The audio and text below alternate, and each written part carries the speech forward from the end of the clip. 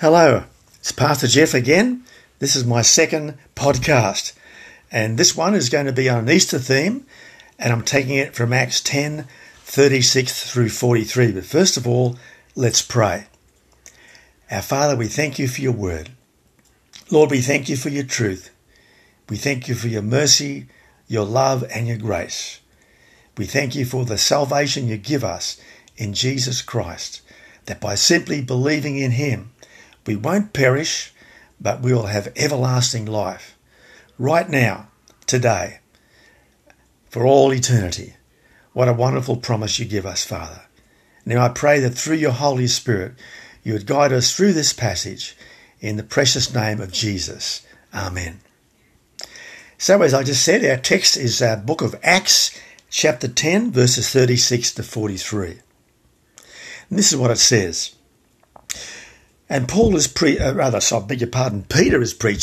to a crowd of people in the home of Cornelius. So the crowd of people were actually Romans and maybe a few Jewish friends who'd gathered to hear the Apostle Peter speak to them. And this is Peter's message. You know the message God sent to the people of Israel, announcing the good news of peace through Jesus Christ, who is Lord of all. You know what happened throughout the province of Judea, beginning in Galilee, after the baptism that John preached, how God anointed Jesus of Nazareth with the Holy Spirit and power, and how he went around doing good and healing all who were under the power of the devil, because God was with him. We are witnesses of everything he did in the country of the Jews and in Jerusalem. They killed him by hanging him on a cross, but God raised him from the dead on the third day and caused him to be seen. He was not seen by all the people, but by witnesses whom God had already chosen, by us, who ate and drank with him after he rose from the dead. He commanded us to preach to the people and to testify that he is the one whom God appointed as judge of the living and the dead. All the prophets testify about him, and everyone who believes in him receives forgiveness of sins through his name. May the Lord bless that reading. I've called this message, What Easter Means to Us.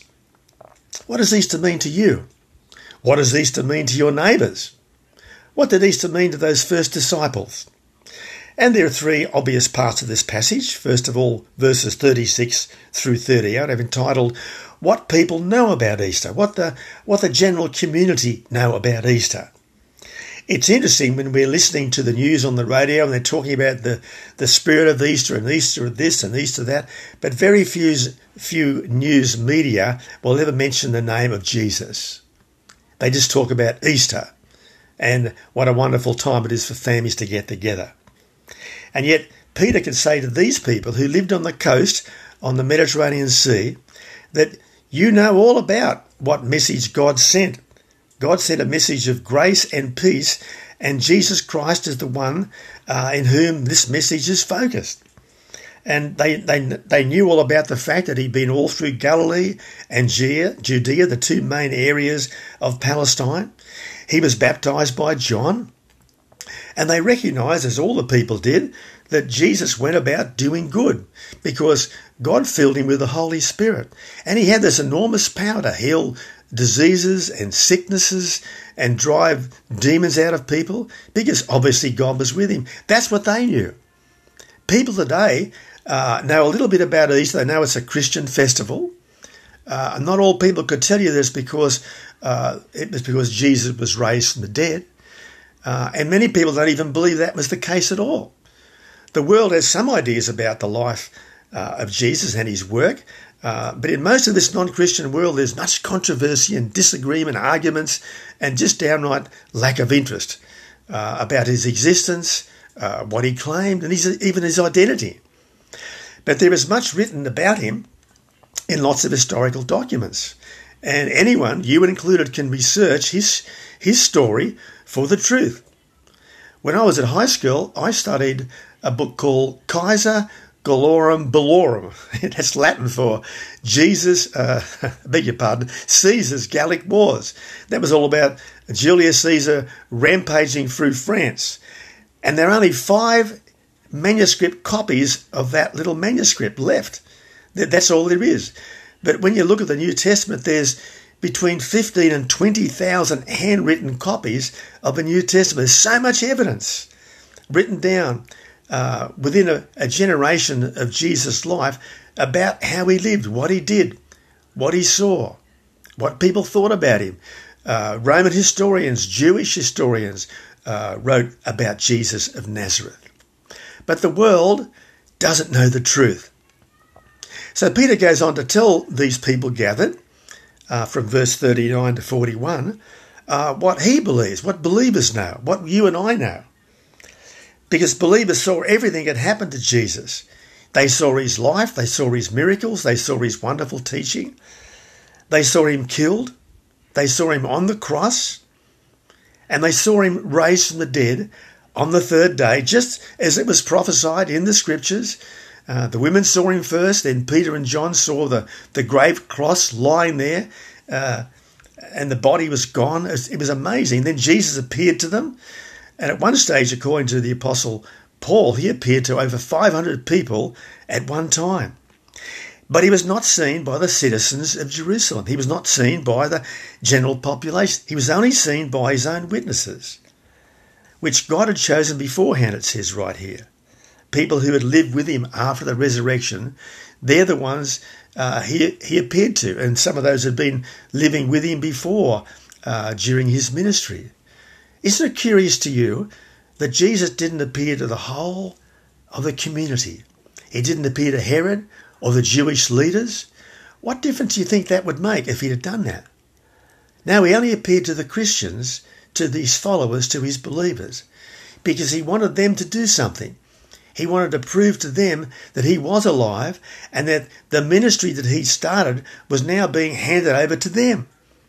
And in translation, that means you and I. This ministry has been handed over to us because each of us has had an experience with Jesus Christ. Otherwise, we wouldn't be Christians. Every one of us has had a God moment when God revealed himself to us in some way. It could have been while we're reading the Bible. It could have been during a church service. It could have been while we were listening to a hymn on the radio or a song. I had a good friend years ago. His name was Bruce Johnson. He was listening to the radio one day, and it quoted the scripture, "What shall it profit a man if he gain the whole world but lose his own soul?" And Bruce was so challenged by that, he started attending church. And no one can tell him how to become a Christian. And yet it's so simple. All you have to do is put your faith, your trust, your conviction in Jesus Christ as the Saviour, as Lord, as the one who will change your life. Well, I was involved with Bruce for a few weeks way back in the early 70s, and he started to study the Bible for himself. And he became convinced that Jesus truly was the Son of God. And all he needed to do was to say to Jesus, I'm a sinner, I've committed sins in my thought, word and deed, but I believe in you that you died on the cross to save me. Will you come into my life, in my heart, and change my life? And I will follow you. That's all it took. And Bruce Johnson became a Christian. Wonderful. Now the third part here, from verses 42 to 43 in Acts chapter 10, I've titled, What God Says. We've heard about what people know about Easter. We've heard about what believers know, you and I. And now we're looking at this final bit about what God says. Well, first of all, God says, I've commanded you, that's you and I, all the believers, to preach. Now, that doesn't mean we have to get up behind a pulpit on a Sunday or on a street corner either and stand on a lamppost and preach. It doesn't mean that. It means simply speaking the word of the Bible to people. And also it says not only to preach and to share the gospel, but also to testify. And that simply means you and I tell what we know about Jesus Christ. We tell about our God experience. We tell about the time in our life when we were perhaps searching for God. And then we tell about how God found us and revealed himself to us. And then we talk about how God has changed our life since then, what our convictions are. I remember very clearly when I became a Christian, it was back in 1967. I was 21 years old, and I'd gone to sleep that night after having invited Jesus to come into my life. I knew right away I was a Christian. And the very next morning, my first waking thought was, wow, this means I'm going to heaven. What a change. My life is so different from that point on. And your life will be different from that point on too, if you put your faith and trust in Jesus Christ. Because he wants to come into your life. He wants to rule your life. He wants to change you. He wants to make you into a God follower, a God believer. So Peter continues, he says, he wants us to testify that Jesus is the one whom God has appointed to judge both the living and the dead. He's our judge now. And if we allow him, he'll judge us in a way that will point us to our sins, and we'll confess them and we'll change our ways. But also he's going to judge everyone after they die. That's a scary thought. We always think of Jesus as the wonderful, loving teacher who raised people from the dead and healed all their illnesses and drove out demons. But Jesus is the one whom God has appointed to be judge. And when we go to heaven, it won't be St. Peter standing there with the keys. It'll be Jesus Christ that we see. And he'll ask us, do I know you? Why should I let you into my heaven? And our only possible answer is, Lord, because you died for me. And I've received you into my life, and I've handed over control and authority of my life to you. Peter goes on to say that all the prophets testified about him. All through the Old Testament, the Bible points the way to the Messiah, the one who is coming. All the prophets testify about him, that everyone who believes in him receives forgiveness of sins through his name. Forgiveness of sins. That means the past sins, the ones we've committed today, and the ones we'll commit tomorrow. And because we've received forgiveness of sins, that means we've been reconciled with God and receive his eternal life. You see, God sends all of us who believe to speak about Jesus into this world, to our neighbours, perhaps someone in our own home, someone in our street, someone that we work with, someone at our school, and to testify to them of our experiences of faith. Now may the Lord bless you as you take to heart what this passage of Scripture from Acts chapter 10 verses 36 through 43 says to you.